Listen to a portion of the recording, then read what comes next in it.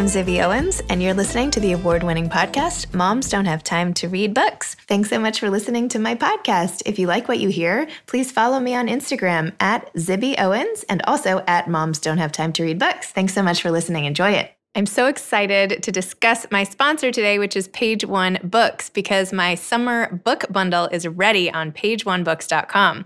And the bundle that I've put together includes 3 books that I picked, Montauk by Nicola Harrison, More Myself by Alicia Keys, and I Miss You When I Blink by Mary Laura Philpott, all of which have been on this podcast here. It includes a Moms Don't Have Time to Read Books beach tote, a cute little library card pencil / cosmetic case, and a water bottle for staying hydrated, plus a little thing of sun lotion. So go to pageonebooks.com, page one with the number 1, so pageonebooks.com, and check out my Page One Books summer bundle. Buy it as a gift, a housewarming, if you actually go somewhere, or just give it to yourself. Everybody needs a treat. We've had a long spring. pageonebooks.com. Hi, happy Monday. Actually, I don't like when people say happy Monday. I don't know why I said that. Anyway, welcome back. I hope you guys had a great weekend. This is the second week of my July book blast, so get excited. The first day is Advice Monday. So it's assorted advice all day for this Monday. I hope you enjoy it and stay tuned all week. We're going to have kids books and beach reads, self-help, and more. And we're kicking it off with Advice Monday. Stay tuned. I'm including Rachel Friedman on Advice Monday because her advice is about creativity, but her book is also memoir as well. So anyway, that's where I put her. Rachel is the author of The Good Girl's Guide to Getting Lost, a memoir of 3 continents, 2 friends, and 1 unexpected adventure. That was from 2011 and was a Target breakout book and selected by Goodreads readers as one of the best travel books of 2011. Now she's come out with her second book, which is called And Then We Grew Up, on creativity, potential, and the imperfect art of adulthood. It received a star review from Publishers Weekly. Her essays and articles have appeared in the Best Women's Travel Writing, McSweeney's Book of Politics and Musicals, The New York Times, Creative Nonfiction, and the Chronicle of Higher Education, among others. Graduate of the University of Pennsylvania and the Creative Nonfiction program at Rutgers, Newark, with her MFA. She has taught literature, journalism, and writing at Columbia University, New York University, and John Jay College of Criminal Justice. She currently lives in Brooklyn with her son. How are you? Hi, good. How are you? I'm good. I'm glad we're finally connecting. I do. I can't believe I have to follow Marion Keys, but I'm very glad too. Perhaps I should have put her at the end, but whatever. No, I'm kidding. Well, thank you.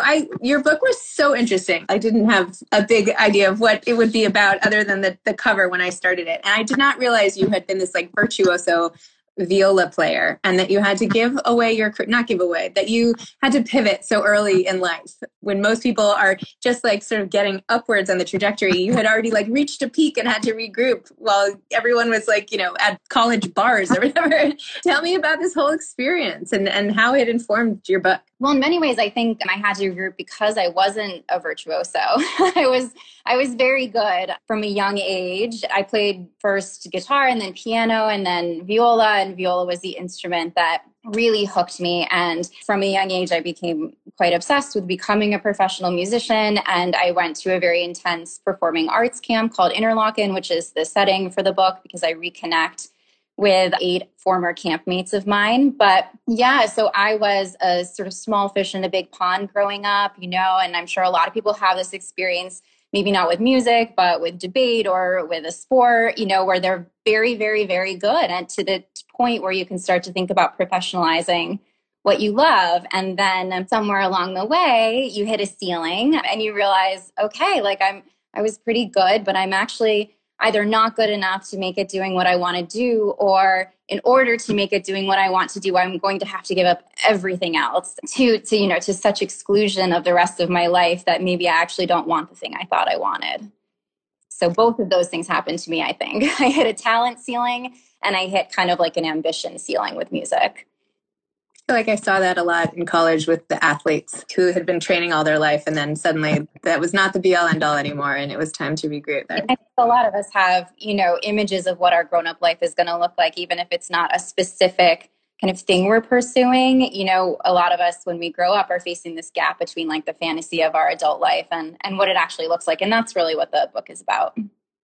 But then after this transition, you regroup, and suddenly by age 26, you've published a book and gotten married, and you're like on cloud nine, like this is amazing. And then again, you have to realize that like that was another peak in a valley was coming.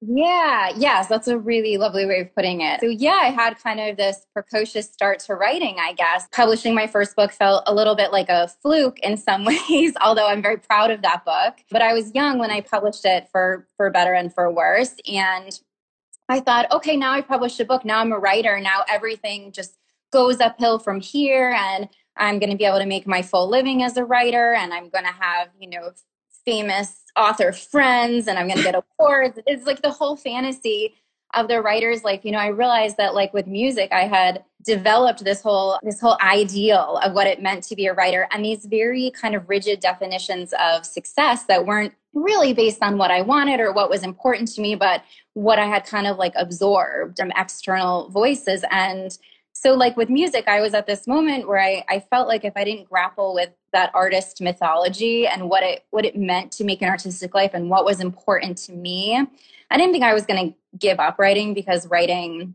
had already proved to be something that had endured, unlike music. But I thought, I'm going to be really like bitter if I don't get a grip on this at some point, if I don't really kind of take stock of what matters to me and what do I really need to feel content as a writer and to endure. So I went to track down all these people from this camp, where this was a time when everyone I knew, at this camp had very specific ideas about who they wanted to be when they grew up. And Interlochen, which is a camp in Michigan, is just full of so much incredible talent. And it felt to me kind of like the last place when I had really been so sure of who I wanted to be and what that would look like. And I was really curious to see if other people had, grappled with this gap and what had become of them. And this was pre-Facebook. So, you didn't have updates on everyone in the same way. When I went to camp, it was pre-Facebook. And even if you do, you don't really have any idea what's going on with someone when you see their social media posts. I love how it all came back to you and you kind of drowning your sorrows about taxes by going to a movie and seeing one of your fellow Interlochen friends having success like that. And I think like everyone can relate, although it's not like we don't all say it out loud, that like there's always something when you're happy for someone else, like, oh my gosh, how did they do that? And like, what have I done? Like, you know what I mean? It's just like, look at that.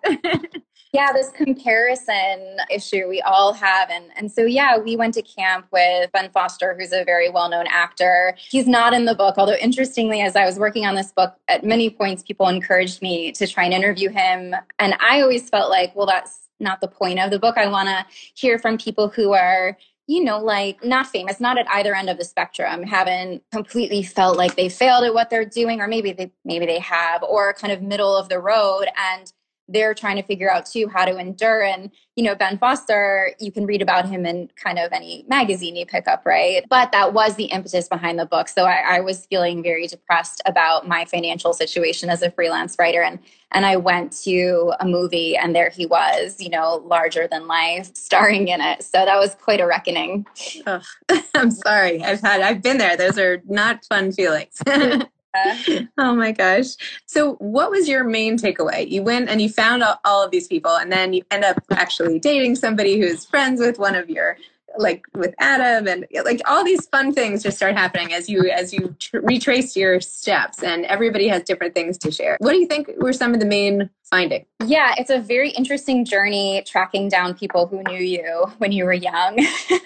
I do recommend it. But yes, it can be a winding journey full of many surprises. So, everyone in the book really gave me another framework from which to view the issues that I was kind of dealing with.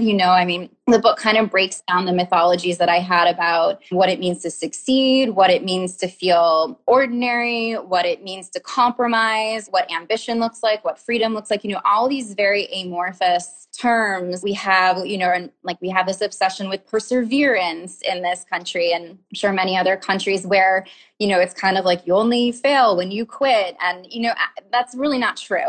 If you have a quitting problem, that's one thing. But most of us work really hard. And then at some point, often at least some goal at some point we're pursuing, we do hit a ceiling and we have to kind of refocus our energies, and that's really good for us. So I think the main takeaway of the book is that, our lives, we have to design them. There's no like expert out there. There's no like internet article that is going to teach you what success is or tell you, if you do X, Y, and Z, this will happen. Like, we love formulas. We love this idea that you put in the work and then you reap the rewards. And, I think it's really important to dismantle the kind of cliches and mythologies and really ask yourself the hard questions about what your fulfilling life would look like. That's awesome. By the way, you had probably my favorite expression I've ever heard, the partnership, where you have like people. That is so perfect. Because sometimes I feel like my husband and I were both like very creative and whatever. And like, that's such a nice way. I was like, oh, we have an partnership. That's so great. So tell me about that. Yeah,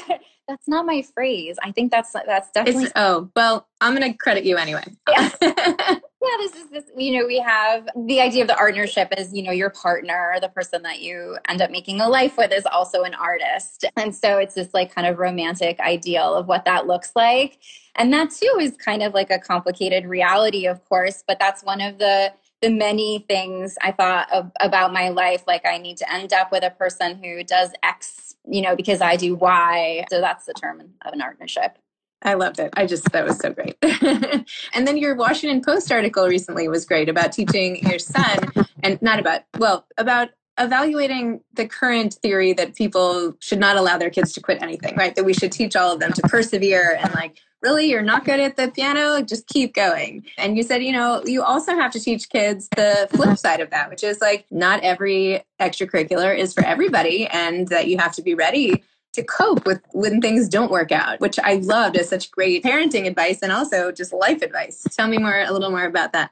Yeah, I think we're really focused on resilience as it relates to perseverance, but there's also resilience in terms of being able to be disappointed that something didn't work out, like not to wallow in that disappointment, but to understand that there are real setbacks. And most of us, the experience of not getting what you want is such a common human experience, but we don't talk a lot about it.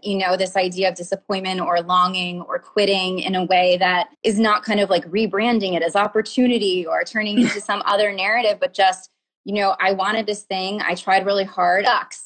And again, it's not about kind of wallowing in that disappointment, but I think giving it a little bit of space to say, I didn't turn out to be an astronaut or whatever it is. I did notice in your book, and maybe I missed where you explained it or something, but I feel like you talked a lot about your dad and that he was a retired film critic and he came up a lot and what he would think and what you would say to him. And there wasn't a lot of mention of your mom. And I was just wondering about that. Yeah, I think my dad was probably just a stronger influence, to be totally honest, in terms of the way I thought about my grown-up life. My mom was very practical, my mom supports my writing and supported my music, but I think for her, she grew up poor and became a lawyer and, really felt like her focus understandably was on financial security, and financial security is very important. And I talk about in the book kind of reckoning with that. And my dad, who is a professor and has a different background, grew up in a more comfortable middle-class background. For him, the message was always do what you love. You have to be passionate. It was like, you have to be passionate about what you do. There's no such thing as just a job. I think he's wrong about that ultimately, of course. Plenty of people have work-life balance where their job is not the thing that drives them and they derive their fulfillment in other ways. But for me, he was just a very powerful influence. And I saw his life too, this life of the professor, the life of the mind, he writes books, all of that really was influential for me as a kid. Interesting. And I was wondering if you had advice for aspiring authors, and maybe you could weave in the fact that after you sold your first book, your second book didn't sell and you had to regroup and find the way to back, which obviously you did, because now we have this amazing book and we're sitting here talking. So yeah, I think it's important to say, like, you have that book 9 years after the first one, so that's a good amount of time. It took me a long time to write the second book. I did get pregnant in the middle of the writing process, which will slow things down a little bit. But yeah, my second book I couldn't figure out, I think, the right framing for that second book. And it didn't get a contract. And I was really disappointed, obviously. But, I think too, after a first book, you feel a lot of pressure to have this momentum. And it's a very common experience for the second book not to work out. So that's just one of the kinds of examples of enduring through disappointment that I think is useful and that we should talk about more. Marian Keyes had great advice for writers, which is essentially, you write, you sit down and you do it and try to get out of your own way. I think a lot of times people who want to write, who aspire to write, they need permission. I'm not sure who we're looking for permission from, but we are the ones who need to give it to ourselves. You are entitled to write. You are entitled to self-expression. Like, you are entitled to that space. And so to try to quiet those inner voices. And she was saying we're all writing, as Anne Lamott would put it in Bird by Bird, which is a brilliant book. If people are looking for inspiration in the writing life, we all write shitty first drafts. Maybe some people don't, but we'll just consider them outliers. But most of us, the way you endure as a writer is through rewriting. You have to have a tolerance for repetition and for revision, because what comes out first is messy and often incoherent and not very good. And you can't edit, I think, out that part of it. You have to go through that part of it. There's a different part of your brain. This is the write drunk, edit sober expression, which doesn't actually mean drunk, but I think means writing, for some people it does, not me, writing without kind of that inner critic, telling you that something is no good. So you just have to get it out, and you have to take time to do it. Writing is a job like anything else. You put your hours in. I think sometimes people think, and Marian Keyes is saying this too, that it's sort of magical. And of course there are magic moments, but I don't think that you have the space for those magic moments unless you're doing the disciplined work of carving out time regularly. I'm not even saying every day, but consistently, to put words on a page. Well, thank you, Rachel. Thanks for coming on. It was so nice to connect with you and hear your thoughts. And I felt such pride for you when you were detailing your journey, and then knowing that because I was reading the book that you eventually got to success again. So it was sort of this wonderful thing that you could be holding the answer to what happens to the main character in your hands. Sort of a Thank meta. So much Anyway, this is lovely. Right. You too. All right, take care, Rachel. I hope you enjoyed this episode of Advice Monday on the July Book Blast.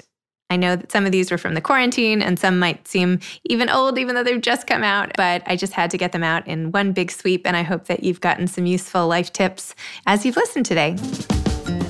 Thanks again for listening to my podcast, Moms Don't Have Time to Read Books. If you liked this episode, please follow me on Instagram at Zibby Owens and at Moms Don't Have Time to Read Books, and sign up for my mailing list at zibbyowens.com so you can always hear about the latest things I'm up to. Thanks a lot.